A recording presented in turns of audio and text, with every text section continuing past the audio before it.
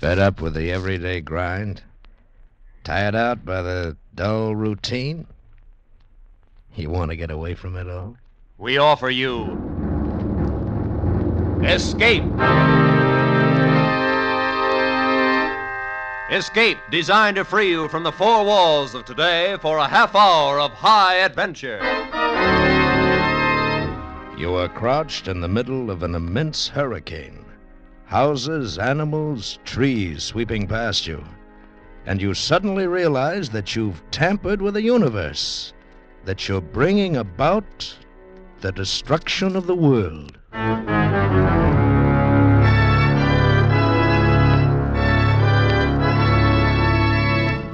Tonight, we escape to a placid English village and the presence of an equally placid little man who one day shook the world, as H.G. Wells told it in his delightful and famous story, The Man Who Could Work Miracles.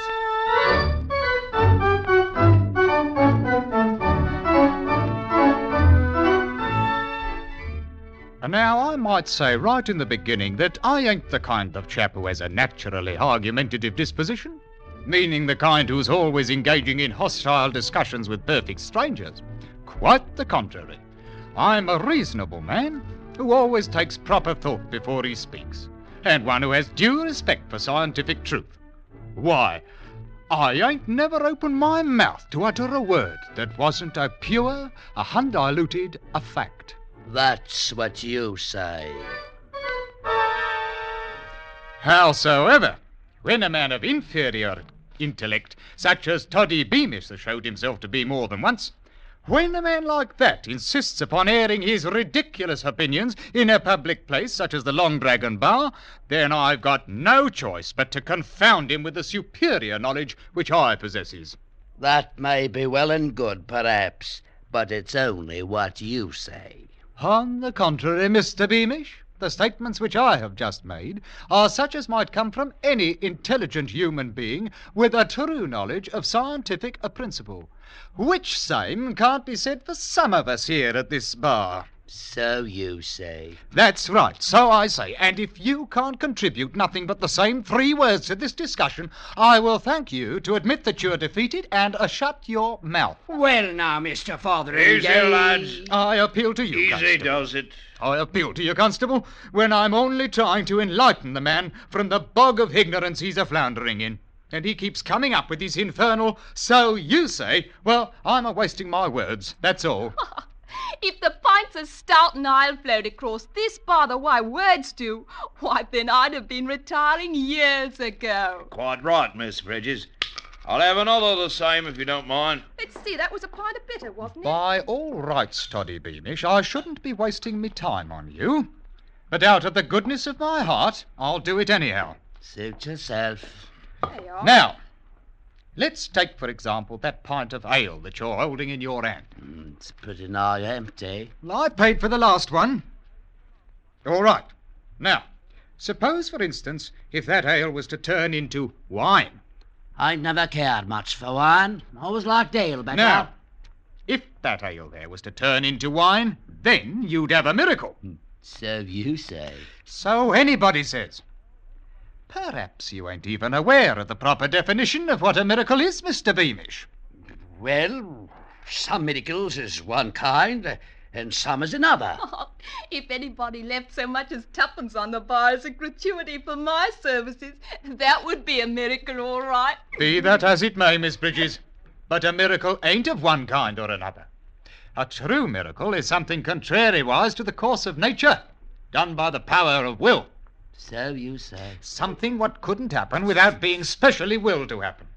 And miracles ain't possible. Easy, lad, easy now. Well, I wouldn't go so far as to say they ain't. It's your ignorance that's talking. Look, you see that lamp sitting there on the end of the bar, burning as bright as you please? I see it right enough. Now, that lamp, in the natural course of nature, couldn't burn like that if it was turned upside down and hanging in the air. You say it couldn't. Mr. Beamish, do you mean to tell me that you... All right. Maybe it couldn't. And if it did, it'd be a miracle. Very well. Now, supposing somebody was to come along, take me for instance, and he pointed his finger at that lamp like this and said, "Turn upside down." Now, if the lamp, if Science preserve us if it aren't doing it. Well, now. Blimey. A burning and a hanging there without a visible means of support. I can't keep it up there much longer. Remarkable. Highly remarkable. And now then, Mr. Fotheringay, stop it. Stop it immediately, and that's my official order. Have a care, Constable. Watch out. There it goes. Oh, now see what you've done, Mr. Fotheringay. My best lamp chimney. Oh, clean no more than an hour ago. Smashed into smithereens. But I didn't try to do it. Oh, for all you knew, you might have caught the whole place afire. Most irregular and illegal besides, like as not. We'll have no more of it. You understand? But I tell you, I didn't Oh, mean you for and your silly conjuring tricks. It wasn't a conjuring trick. Ah, that's what you say. No doubt you've had a bit too much to drink. All I done was to point my finger at it like that. And... Stop it now! Don't you dare! But that's all I'd done. In that case, Mr. Fotheringay, you defeat your own argument right out of your own mouth. And how is that, might I ask? If it weren't caused by some form of trickery, then what happened to that lamp was a miracle. Oh, here now, I ain't holding with no blooming miracles. Old with them or not, as the case might be, Mr. Fotheringay. But you just stood right there and performed a real, true, honest, genuine miracle. That's what you done.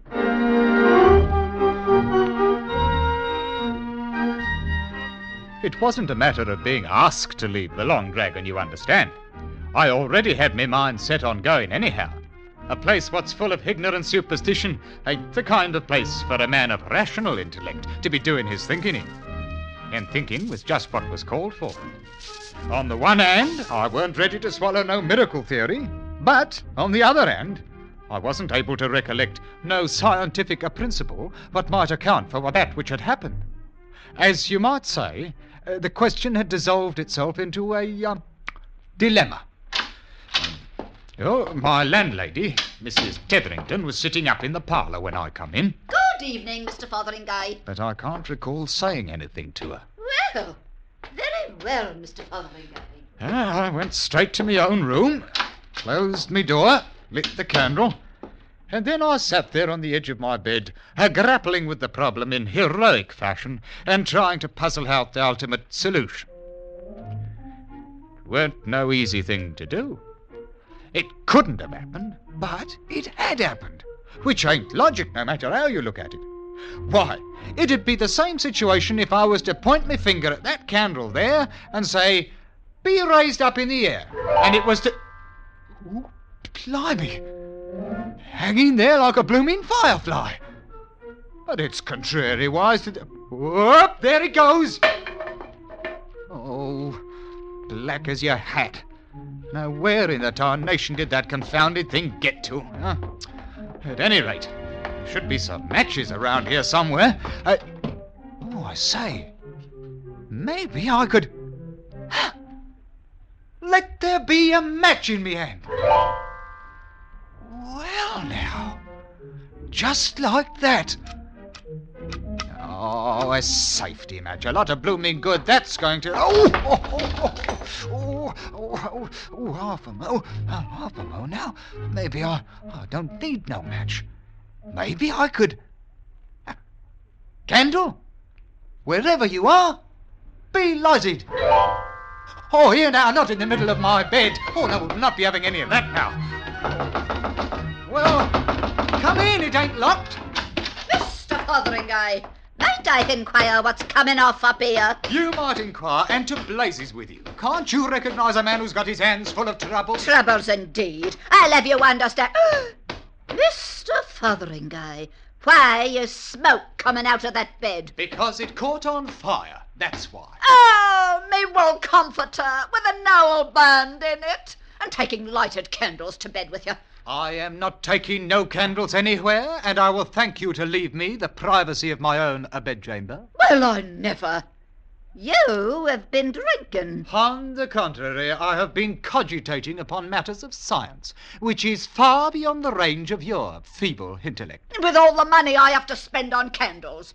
I'll have you know that if any candles are going to be tossed around loose like in this house, I'll do the tossing. Mrs. Tetherington, I might remind you that good, steady lodgers, such as a man like myself, ain't so easy to come by nowadays, with which I will bill you a highly, a respectable, a good a night. Well, I've never been so insulted in all my life, and you can rest assured you haven't heard the last of this. Old vulture. Don't know who she's talking to. Me? A bloke what's only got to point his finger and say, be, and it is. Blimey, if I ain't suddenly got the power to perform miracles. Real, genuine miracles. Like as not, the result of my long devotion to the true principles of science.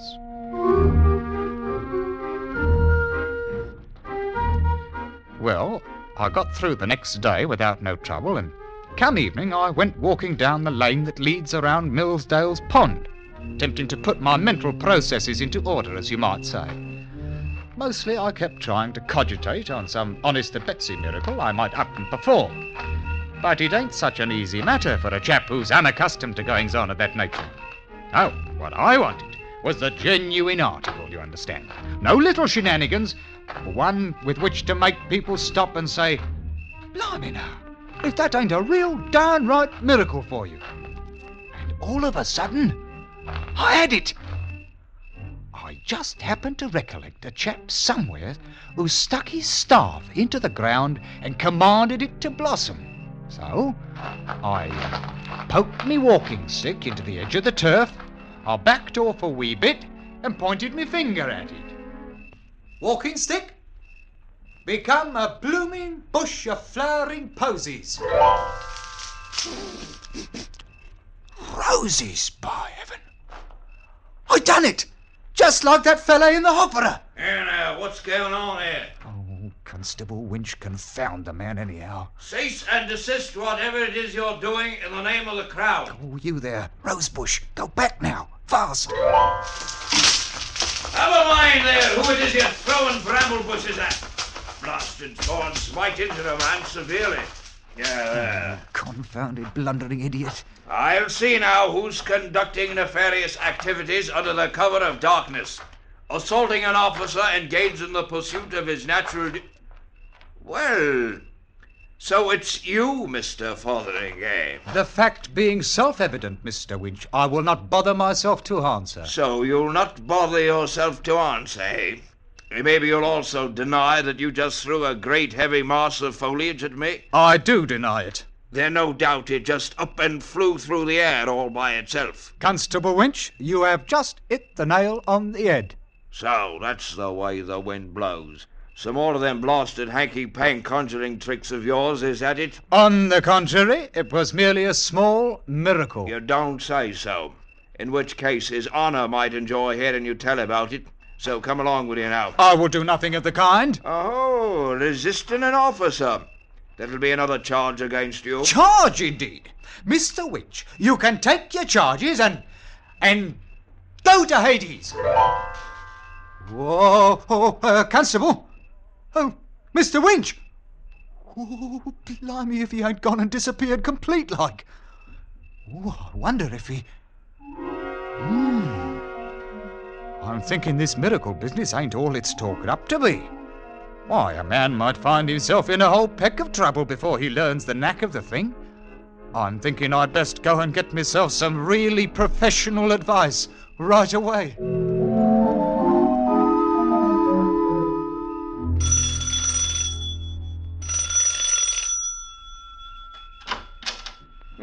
Good evening to you, brother. A very pleasant evening to you. And the same to you with many of them, Mr. Maydig. That is, your reverendship. Oh, no formality now, none at all, no.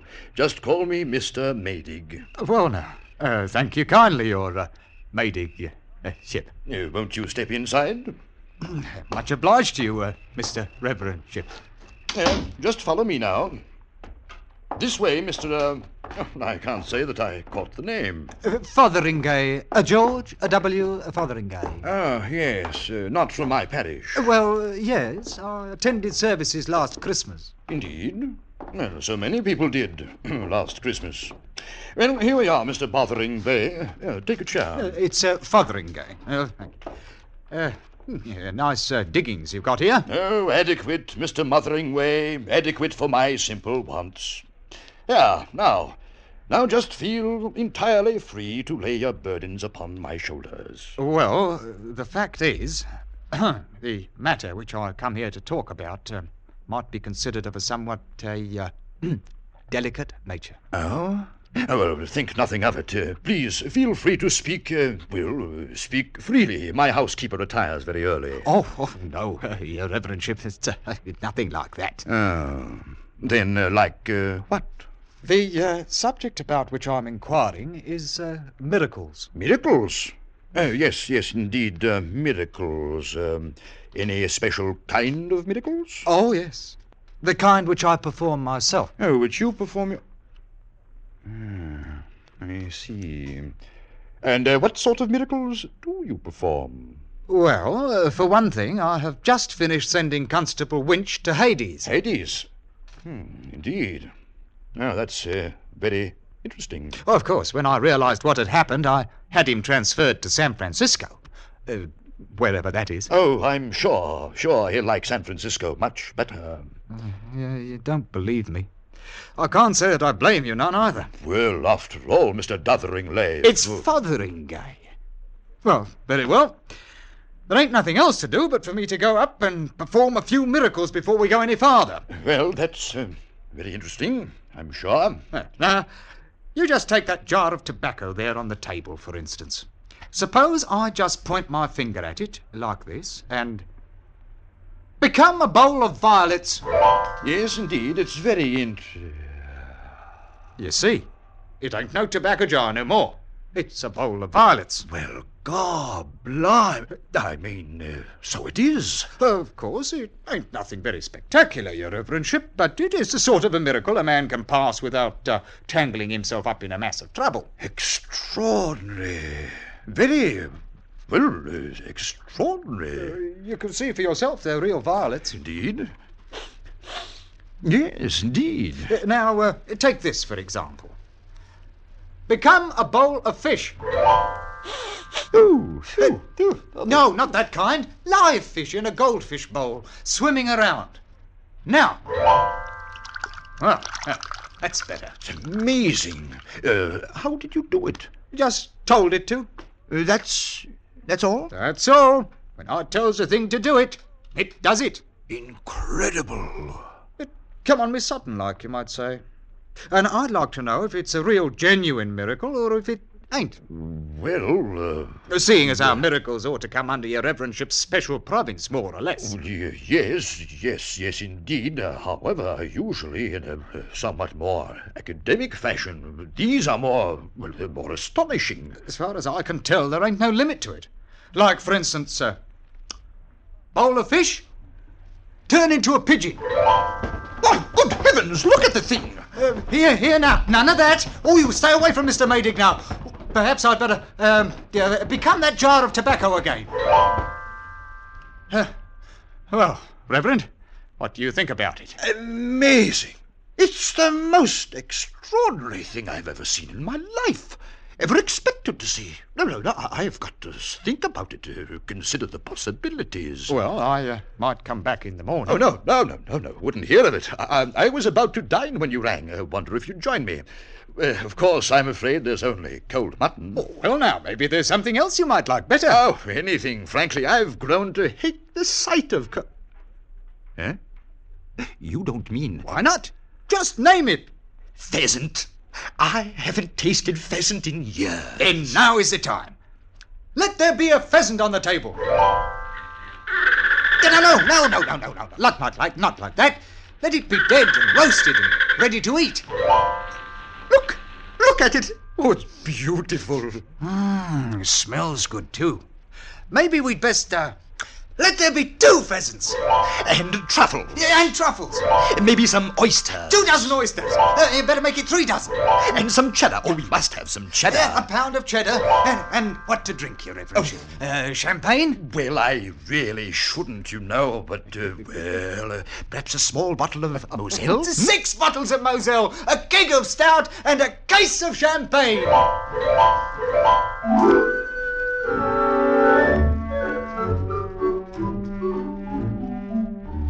There wasn't no mistake about it. I'd come to the right place for certain. Once Mr. Maydig got over his first astonishment, he turned out full of ideas for brand new miracles. Things even I might never have thought of, like as not. Well, we polished off that meal in no time at all. As easy as a cat frying eggs. And an hour later, we was out walking in the dark streets of the village, turning out miraculous jobs so fast, I fairly wore out my finger a-pointing with it. I couldn't begin to tell you all the wonderful things we did in a couple of hours. Installed a new railway line, drained Flinders Swamp, turned it into a meadow, cured the vicar's warts, paved all the roads, eliminated taxation, reformed the Lord Mayor, and made all the girls in the village beautiful. These weren't none of your halfpenny miracles. All of these were big. And we went right on turning them out, one every 2 minutes, just as regular as clockwork. By midnight, we passed clean through the village and were walking along the lane by Millsdale's Pond, fairly tired out by all that thinking and pointing and performing of miracles. Mr. Fotheringay, I've just thought of another one. Indeed? And what might it be? The village clock. There in the steeple. Listen to it. It's terrible. True enough. It ain't got a very melodious sound to it. Then let's give them a good clock, eh? A great, rich, booming one. All right, Mr. Maydig. Let that there clock become a genuine London-style cathedral clock.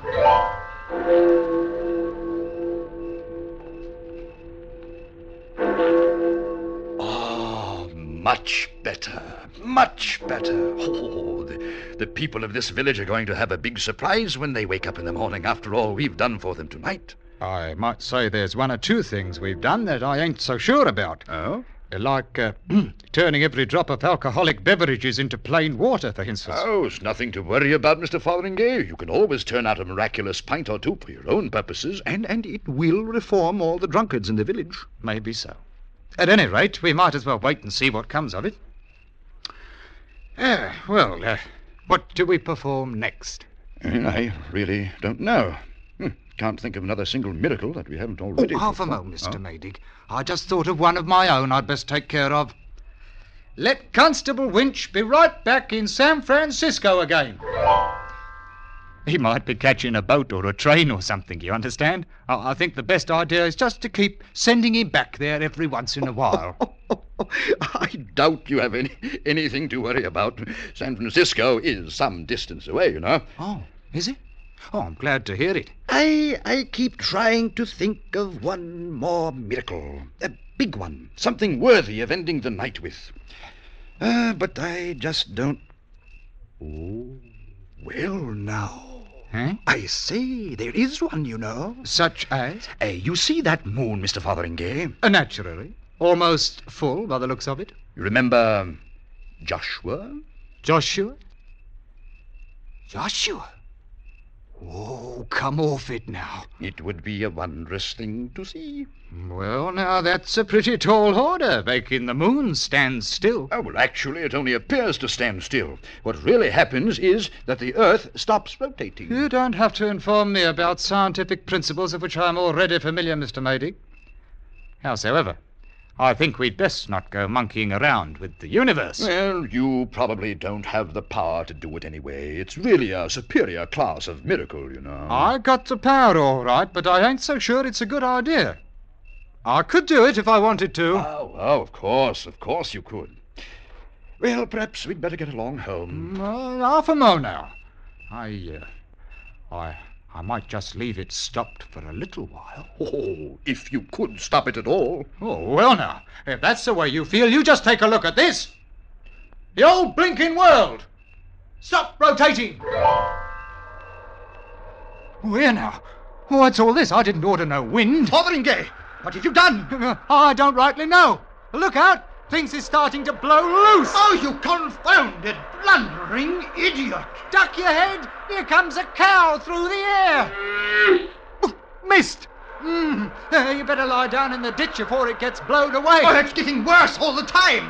Well, I can't seem to pull my wits together. Oh, I got it. When the Earth stopped rotating, everything on the surface kept right on moving. 500-600 miles an hour. Houses, cows, the wind, everything.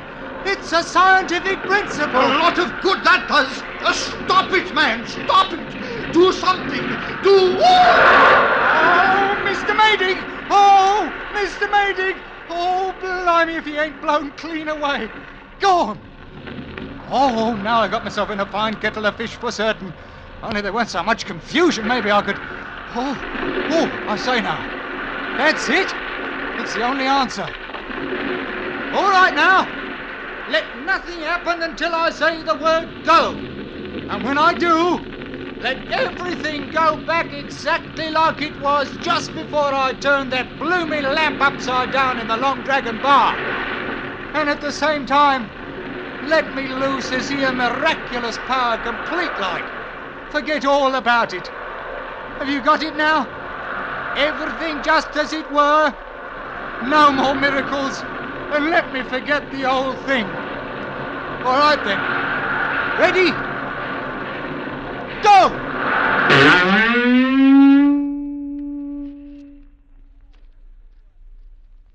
That's only what you say. And the same as anybody might say who's got the least bit of scientific knowledge inside of their thick heads. Ain't I right, Constable Winch? You couldn't rightly say, Mr. Fotheringay. The subject ain't exactly in my province, you know.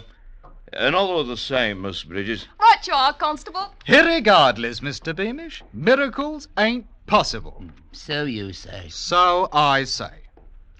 Maybe you don't even know what a miracle is. Here we are. Maybe if I was to point my finger at that lamp there on the bar and tell it to turn upside down, I suppose you think it might do it. Well, I wouldn't say it wouldn't. You wouldn't say it wouldn't. Mr. Beamish, you ain't got a brain in your head, and I'm only wasting my time trying to enlighten you, which I ain't going to do any longer. There you are, Miss Bridges. Why, thank you kindly, Mr. Fotheringay. I'll be dropping in again when the place ain't quite so crowded. I bid you all a respectful, a good, a night. Well, Toddy, I'd say you got the best of the argument tonight. I never saw him Glory be, will you take a look at this? What's up, Miss Bridges? Sixpence. He left me a sixpence. Right here on the bar, big as anything. And so he did. The like of it ain't never happened before. Saints preserve us if it ain't a downright bloomin' miracle. That's what it is. A bloomin' miracle.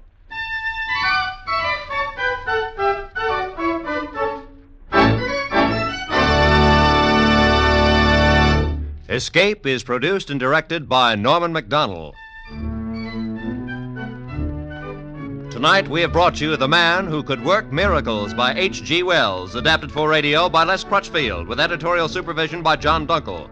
Featured in tonight's story was Ben Wright as Mr. Fotheringay, with John Daner as Mr. Maydig, Wilms Herbert as Totty Beamish, and Jeff Corey as Constable Winch. Eleanor Audley was Mrs. Tetherington, and Constance Cavendish was Bridges. Special music by Ivan Ditmars.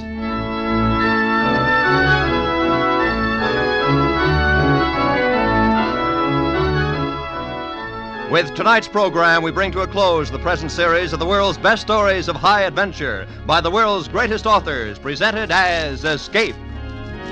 Next week, at this time, Lum and Abner return to the air in a new half-hour program you'll want to hear. Be sure to listen. Roy Rowan speaking for CBS, the Columbia Broadcasting System.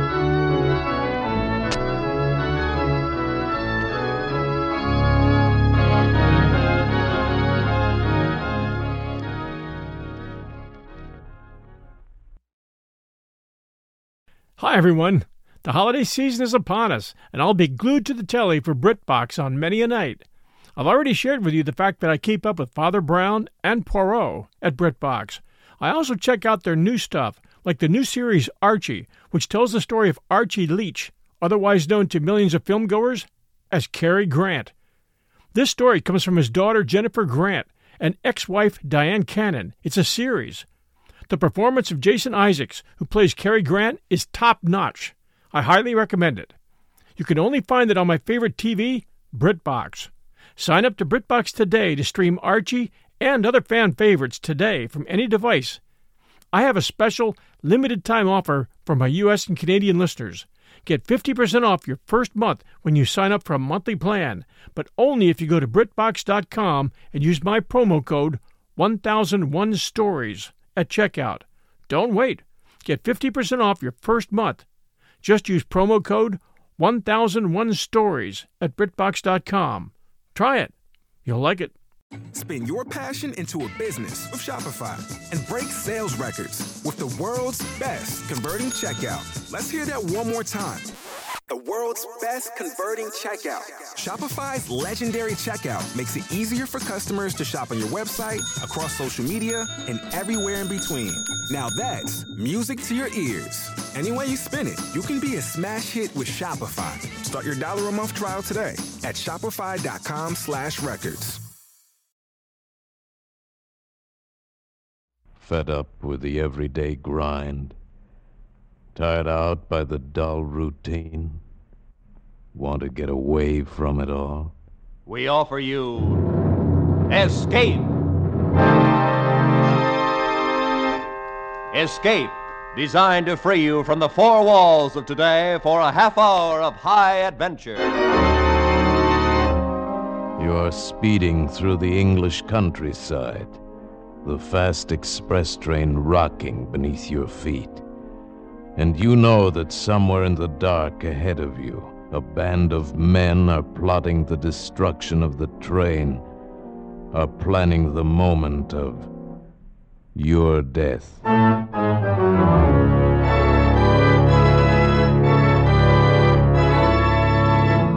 Today we escape to England at the turn of the century and the story of a complete train that vanished from the face of the earth.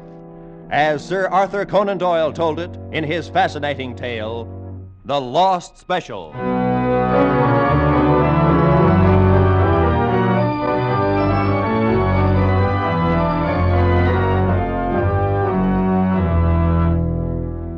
"20 years with Scotland Yard have brought me into contact with many weird and unusual events in human affairs, but none more strange than the occurrences which began on the afternoon of June the 3rd, 1890, in the railway station at Liverpool. On no case before had I ever felt myself so helpless, groping blindly, as it were, for an unseen adversary, not being certain of the nature of the crime, not even knowing, in fact, if it were a crime. Suffice to say that along a short stretch of railway line in Western England, I learned what is truly meant by terror of the unknown.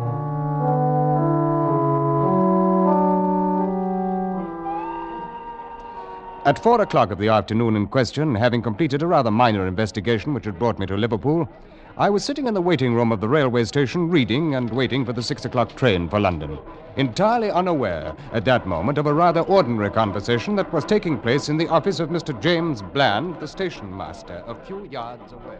I'm very happy to know you, Mr. Carroll, and you, Mr. Gomez. And now, if I might learn the nature of your wishes? Simply this, Mr. Bland. My companion and I have arrived on the steamer from Central America, which docked less than an hour ago.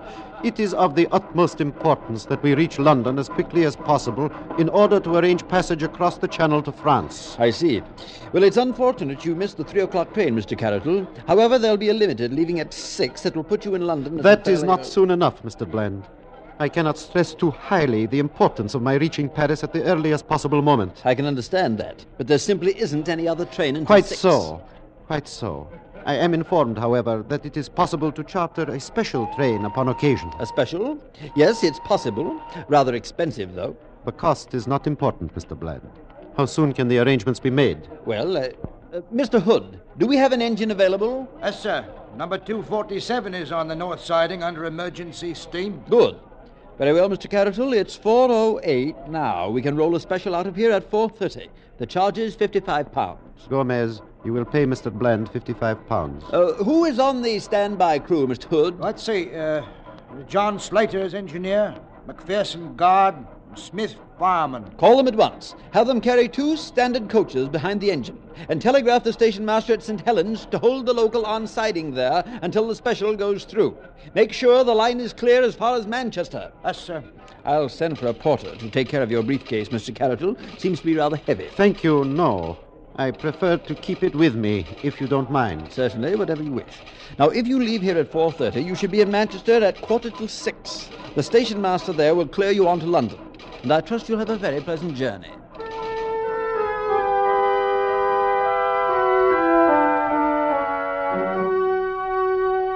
As I say, I was not aware of these events until a while later, and would have placed no significance on them in any case. At 4:31, the special train with its 2 passengers and 3 crew members pulled out of Liverpool Station and headed for Manchester. And at 10 minutes to 6, I was summoned to the office of Mr. James Bland, the station master. And so that seems to be it. Very likely I have no real reason at all to be worried, Inspector Collins. But since I saw you below there in the station, I thought it wise to call you in on it. Well, I'm happy to be of any help, Mr. Bland. As I understand it, your special train is running behind schedule, is that it? Incredibly behind schedule. It's nearly half an hour overdue at Manchester right now. We've wired them to check and report back. Well, it isn't exactly unheard of for a train to run slow, Mr. Bland. It is, unless there's some reason, and I can't think of one in this case. The special had clear track all the way. It passed through St. Helens at 4:52, right on time. They wired us, and then 15 minutes later released the local to follow along behind it into Manchester. You mentioned something about Mr. Carroll having a companion, I believe. Yes, a great hulking brute named Gomez. He didn't utter a word while they were here. Seemed to be a sort of bodyguard. Carroll himself was small and stooped, with a swarthy complexion, possibly a Latin American. And you got the impression that he was carrying something rather valuable in his briefcase? Yes, he wouldn't let it out of his hands. And he seemed to be in great fear of something, though I haven't any idea what it may have been. What about this second chap, Horace Moore? Typically English, about 40 years old, seemed very anxious to reach his sick wife in London. Here's Manchester on the wire now, Mr. Bland. Oh, good. What do they... Well, just a moment. Well, here's a message. Assumed change in your original plan. Local from St. Helens arrived Manchester. Reports no sign of special train. Oh, but that's impossible. St. Helens reported the special through ahead of the local. Is there a branch line between St. Helens and Manchester, Mr. Bland? No, not even a double track. There's only a single track main line straight through. Sidings, of course, at the local stations for loading purposes. But, Mr. Hood... Yes, sir? Check every local operator from St. Helens on. We've got to get to the bottom of this. I can't understand it, Inspector Collins. A locomotive and 2 coaches can't simply... Well, it's utterly impossible. It can't have just disappeared. In a few moments, the answers began coming in over the wire. The first was from St. Helens. Repeating our previous message, a special train passed here at 4:52, local departed 15 minutes later. Then from Collins Green. Special passed here at 5 o'clock, followed by local train 17 minutes later. And then Earlstown. Special passed here 5:06, followed by local 18 minutes later. Newton. Special passed here 5:12, local train 17 minutes later. At Kenyon Junction. Special through here at 5:20, local passed 19 minutes later. And then Barton Moss. Local through at 5:53. No special train passed here today. I tell you, it's absolutely unprecedented, Inspector Collins. An entire train and 5 human beings vanishing from an open track between 2 local stations only 8 miles apart. It's impossible. There's the only thing to the contrary being the fact that it has apparently happened. But I can't understand it. Mr. Bland, I think you'd better make arrangements to get us out to Kenyon Junction as quickly as possible.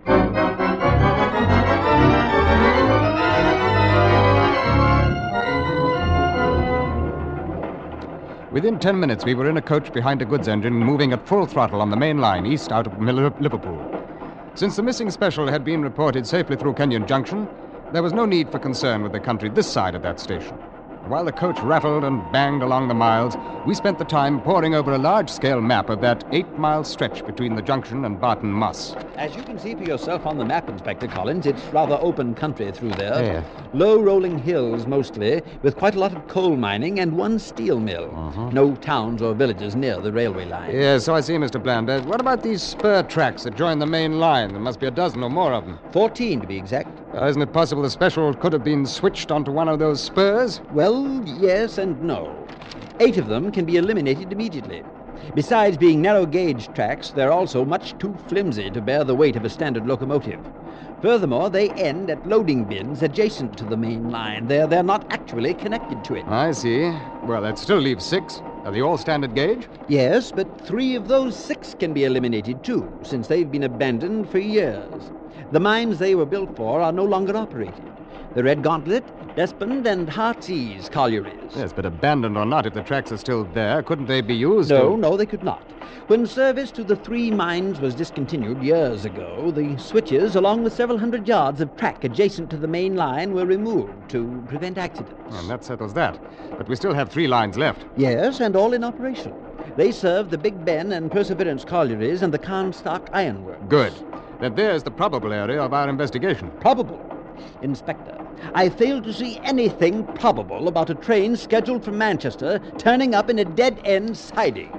Well, for many years now, Mr. Bland, I've been approaching problems of this sort with a certain theory of logic. Once both the obvious and the impossible are eliminated, and we seem to agree on those, then the solution must lie in the realm of the improbable, no matter how fantastic it may at first seem. I can't believe it. Why wouldn't the train crew report in?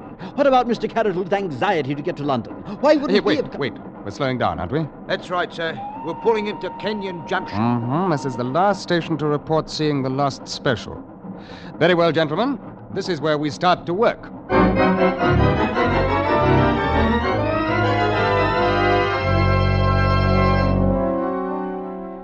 We stopped in the junction only long enough to rig acetylene spot lanterns at either side of the coach, directed in such fashion as to light up the roadbed and embankment along both sides of the track. And then we puffed slowly out onto the main line and headed towards Barton Moss, 8 miles away.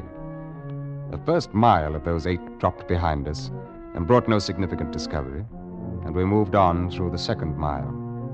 Save for the flood of light from our lanterns and the dull red glow from the firebox of the engine, the night was as black as pitch.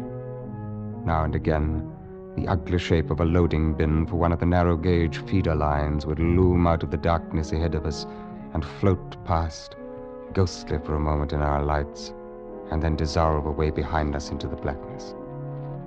But on the roadbed, the rails themselves remained unmarred, undisturbed, and offered not the slightest clue to explain a disappearance that grew more mysterious by the minute.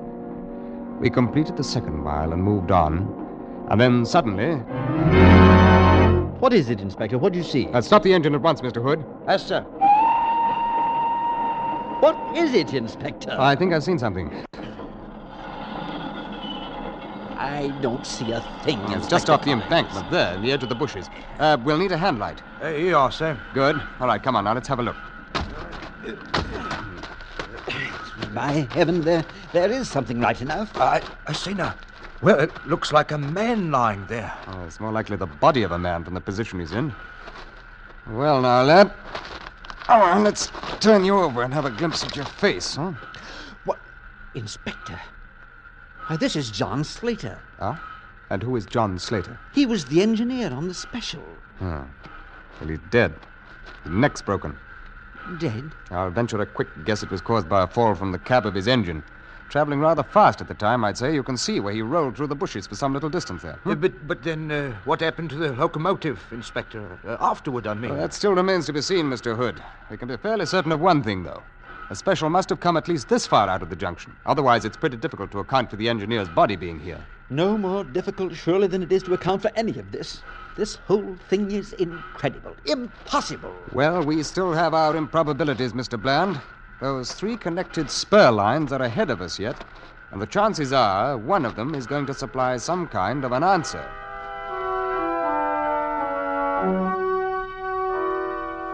By midnight, I'd completed a thorough check of the 3 lines. The first one, to the Big Ben colliery, ran 1.5 miles back into the hills and ended against the face of a huge pile of coal. Not large enough, however, to cover a locomotive and 2 coaches. I made certain of that. The line to the Perseverance colliery was hardly more than 1/2 mile long. It had been blocked all day, and it was still blocked by a string of loaded ore cars, and ended beyond them against the open rock face of a quarry. And the last line, running to the Carnstock Ironworks, was a double track, and had been left open all day. However, a sleepy superintendent informed me that over 200 repairmen had been busy on the roadbed until well after dusk, and it was impossible to imagine a non-scheduled train passing through such a horde of witnesses unnoticed. Oh, shortly after midnight, dog-tired, we walked into Barton Moss Station, still without the slightest explanation of the mystery. I want to send a wire through to Scotland Yard. Scotland Yard? Yes, sir. Yeah. I'm prepared to postpone further investigation. Investigation? Until daylight. Yes, sir. Sign it, Collins. Can you get that up right away? Right away, sir. Peaceful English countryside and a dead engine driver. You speaking to me, sir? Yeah, no. It is strange, though. Strange, sir? In broad daylight, a 40-ton locomotive with 2 carriages and 4 passengers has vanished from the face of the earth.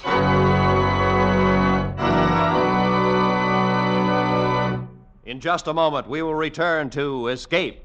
But first, 10 great shows come to you every Sunday night on CBS, and right and bright in the middle is America's #1 comedy, The Jack Benny Show. Tomorrow night, Jack will take his place on CBS All-Star Night with a cast that's made The Jack Benny Show a welcome visitor in millions of American homes. Yes, Jack Benny, Amos and Andy, Helen Hayes, Eve Arden, and all the other great stars come to you over most of these same stations in CBS's 10 great shows on Sunday nights.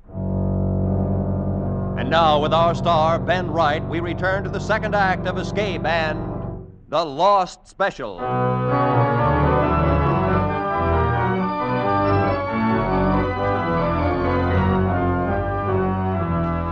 By the next morning, of course, the story was out and the daily papers went to work on it. But fortunately for Scotland Yard, the main attention of the press was directed at the moment toward the international scandal, which had been brewing for a week or two among high financial circles in France. As it was, however, letters to the editor in the Morning Post gave us quite a rough go of it. Oh, with all manner of crackpot suggestions. It seems difficult to believe that the worthy operators of Scotland Yard have overlooked the one obvious explanation as to the whereabouts of the missing train. May I advise them that some 2 miles from Barton Moss, the railroad line crosses the West Branch Canal.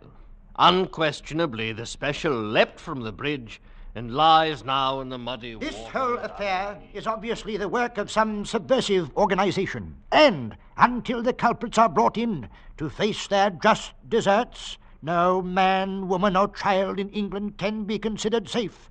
Now, my advice we are in the witnessing matter the fulfillment of ancient prophecies. The forces of evil grow bolder and begin now to invade the earth openly. There is no doubt but what that strange man Caratol was really the devil in disguise, and it is high Our first time... action this morning is to gaze quickly across the city toward Westminster Abbey. Considering the recently demonstrated inefficiency of Scotland Yard and the Manchester-Liverpool railway affair, it's quite possible the Abbey may be spirited away some night soon. A week passed, and then 2 weeks. We scoured the whole western countryside, following up every lead, tracking down each rumor, and we got nowhere. 3 weeks, 4, and then the press began to ignore the matter. 2 months went by. Nothing new. 3 months, and the activity of Scotland Yard in the matter had come to a standstill. The reason was simple enough. We had no idea what else to do. So the records were finally taken from the active file and marked, "Case still open and unsolved."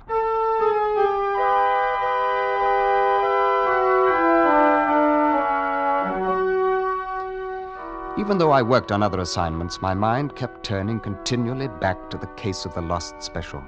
I tried to think of some avenue left untried, some path overlooked, and I could think of nothing. I reviewed all of the improbabilities I'd tested and disproved, and I tried to... Improbabilities. Suddenly a fallacy in my own logic began to dawn on me. Arbitrarily, I had called certain explanations impossible, and touched them only lightly in my investigation. And yet, what could really be classed as impossible in a case which itself was utterly impossible?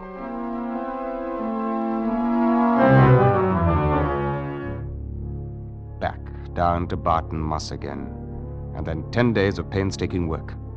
At the end of those 10 days, I was certain that I'd found at least the essentials of the answer, and I was equally certain that I could never prove it. I could see only one bare chance, a desperate chance against long odds. I laid my plan before the Chief Inspector, and then Scotland Yard went into action. The London Times, 21st November 1890.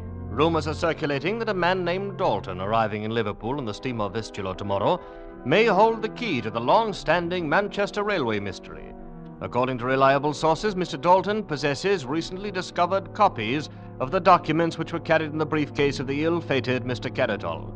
It is further stated that Scotland Yard is arranging to meet Mr. Dalton at the Liverpool pier and rush him forthwith to London. The next afternoon, accompanied by Mr. Dalton, I walked into the office of Mr. James Bland, station master at Liverpool, and chartered a special train for London. We shall have the train ready for you to leave in 10 minutes, Inspector Collins. Good. I'm most anxious to get Mr. Dalton and his briefcase to London as quickly as possible. Yes, I saw the squib in yesterday's paper, and I was afraid then you'd be wanting a special train arranged. I'm still worried about it, as a matter of fact. Oh, I hardly think there's any need to be. You've run a good many specials up to Manchester since that affair 6 months ago, and you've never lost another one, now have you? No, but I'll confess I've shaken in my boots every time I've watched one of them pull out of here. I say now, you're going to have me jumping at my own shadow. Oh, don't worry, Mr. Dalton. I'll have you in London before you know it, and none the worse for the trip. Nevertheless, Inspector, you'll have to admit the situation today is very much like the one 6 months ago. Oh, yes, in some ways. The mysterious stranger arriving by steamer from South America, and in urgent haste to reach London. The carefully watched briefcase, which, according to rumor, contains the very same sort of material Mr. Carratol was carrying. But there is one difference. Mr. Dalton is being accompanied by an agent from Scotland Yard. Yes, but Mr. Carratol also had a guard, that chap Gomez, and both of them disappeared. Oh, come now. Surely you don't think that anything so fantastic could possibly... Oh, no, he's right, Mr. Dalton. It did happen once, and a number of the elements are similar. Well, Mr. Bland, I'll wire you as soon as we reach Manchester. Hardly necessary, Inspector. I think I shall go along with you.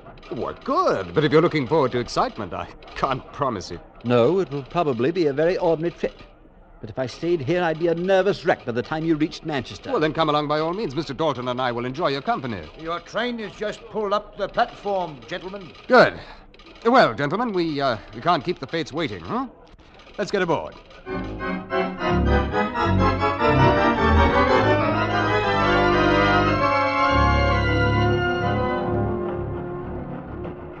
Well, it's certainly been an uneventful journey so far. Why, I hardly expected anything to happen this side of Kenyon Junction. And it's right ahead of us there. Inspector Collins, do you mean you are expecting something to happen on the other side of it? Oh, yes. Yes, that's the whole purpose of the trip. I don't believe I follow you. Yes, I imagine it is about time that you were brought in on this, Mr. Bland. I didn't want to take any chances by discussing it before we were well along towards the danger area. We're passing through Kenyon Junction, Inspector. Good. Mr. Dalton there is a Scotland Yard agent, by the way, Mr. Bland. Oh? And all he's carrying in that mysterious briefcase is half a dozen ham sandwiches. I think I should welcome some sort of explanation, Inspector Collins. Yes, do you ever hear of the old trick an archer uses when he loses an arrow? He shoots another in the same general direction, follows it, and sometimes he finds both of them. Well, this train and all of us aboard it constitute the second arrow, Mr. Bland. Do you mean you're expecting this train to vanish like the other? Why, you're deliberately risking our lives. Oh, the risk is not quite so great as you may imagine. But what makes you believe the attempt will be repeated? I've created as nearly as possible the same set of conditions that led to the first disappearance. If I'm right about the motivation, the parties concerned can hardly afford not to repeat. What motivation? I fail to see one. Well, it requires a bit of assuming, Mr. Bland, but the assumptions seem to fit the facts as well as the method used. Mm-hmm. Let's take some of those facts. Mr. Carratol was in a frantic hurry to reach Paris. His briefcase apparently contained something of great value. He was afraid an attempt would be made to prevent his reaching Paris. Yes. In Paris at that time, a huge financial scandal was brewing, which later came to nothing because of lack of evidence. The scandal involved illegal land operations in Central America. And Mr. Caratol had just arrived from Central America with his briefcase. Even so. Yeah, and finally, it must require a good deal of money to bring about the disappearance of a locomotive and coaches, whereas ordinary criminals rarely have a good deal of money. Now, do you follow me? Yes. Yes, of course. If all that's true, then the idea was to eliminate Caratol completely, along with his evidence. And that's exactly what was done. Inspector, we just passed the spot where John Slater's body was found. Well, then heads up, Mr. Dalton. It's only a few hundred yards now. Tell me this, Inspector. Have you also discovered how the thing was done? Oh, yes. But I'm in the unfortunate position of not being able to prove it. And what do you think it's going to prove if the same thing happens to us? Oh, that. Well, I forgot to mention that there are 20 agents of Scotland Yard concealed in the coach behind us. They're specially selected, armed with rifles, and are there for the express purpose of making sure the same thing does not happen to us. We're slowing down, Inspector Collins. Well, I think this is it. Slowing down? Why? We're leaving the main line. But we can't leave the main line. There's no siding here. Oh, yes, there is. There's the spur track to the Heartsease colliery. But it's abandoned. There's no connection to the main line. The rails were taken away years ago. Ordinarily, you would be right, Mr. Bland, but at the moment there's an excellent switch installed at the main line, and also a very serviceable set of rails connecting it with the old track. We're traveling over them now, as a matter of fact. You see anything, Mr. Dalton? Not yet, sir. The train is being manned, incidentally, by Scotland Yard agents. I took the liberty of holding the regular crew in the coach behind us until we could find out which of them has been bought off, which scheduled to end up like John Slater. But I must confess, Inspector, look. Men are coming out of the bushes behind us. They're already starting to pull up the rails. You see, Mr. Bland, in 15 minutes you'll be right again. There'll be no connection between the Heartsease siding and the main line. Yes. Yes, I see now. By heaven, I never would Mr. have... Bland, it won't do any good to try to signal with that pocket handkerchief. I'm afraid I don't quite understand you, Inspector. Then perhaps you'll understand the fact that you're under arrest for the murder of Caratol, Gomez, and John Slater. Why, that's utterly ridiculous. Why have we stopped? In order to permit it... There's your answer. I think that 20 agents of Scotland Yard should prove more than a match for your assistance. Your guesses are nothing less than preposterous, Inspector. What could I or anyone else gain by merely switching a train onto an abandoned siding? The other special, if you recall, disappeared. Ah, yes, so it did. And straight ahead of us, a mile and a half, if you recall, Mr. Bland, this spur ends at the Heartsease mine shaft, one of the largest inclined shafts in this part of the country. According to the records, it used to be 900 feet deep. But upon investigating it last week, I found it closed off by a tremendous cave-in at 400 feet. Now tell me, Mr. Bland, was the cave-in caused by the explosion of the locomotive's boiler when it struck the bottom? Or did you dynamite the shaft after the train went into it? You've no proof of any of this and no evidence whatsoever against me. Your train crew in the coach behind us have all signed statements. And I think we'll get a good deal more evidence from the men who are being rounded up out there now. I have nothing further to say. There's nothing you can say, Mr. Bland. We've seen your bank account with those mysterious and heavy entries which are dated about the time the special disappeared, which I'm sure we shall be able to trace to certain French sources. We've succeeded in tracing down McPherson and Smith, the fireman and conductor you bribed to vanish. Too bad you couldn't bribe Slater, the engineer, because his death was most unfortunate. You see, his body furnished us with our first clue. Yes, Mr. Bland.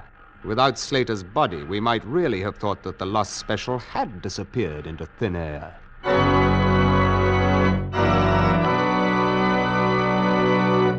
Escape is produced and directed by Norman MacDonald. Today we have presented The Lost Special by Conan Doyle, adapted for radio by Les Crutchfield, with editorial supervision by John Dunkel. Starred as Inspector Collins was Ben Wright, and the featured players were Parley Bear, John Daner, Edgar Berrier, Larry Dobkin, and Paul Frees. The special music was arranged and played by Ivan Ditmars. Next week... You're aboard the Orient Express, rushing through the European night, bound for Constantinople. And in your compartment with you, a gun pointed at your head, a small, mysterious foreigner is about to take your life.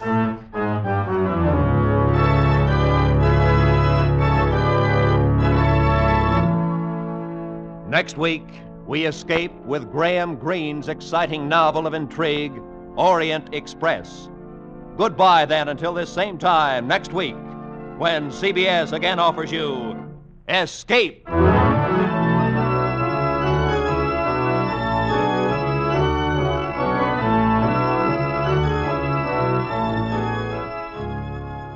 For more adventures, seek it out with two top CBS shows tonight.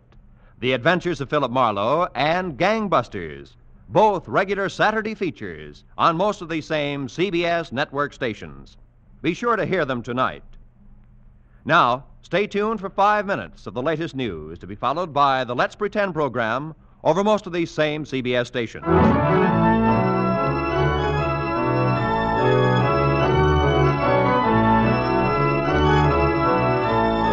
This is Roy Rowan speaking for CBS, the Columbia Broadcasting System.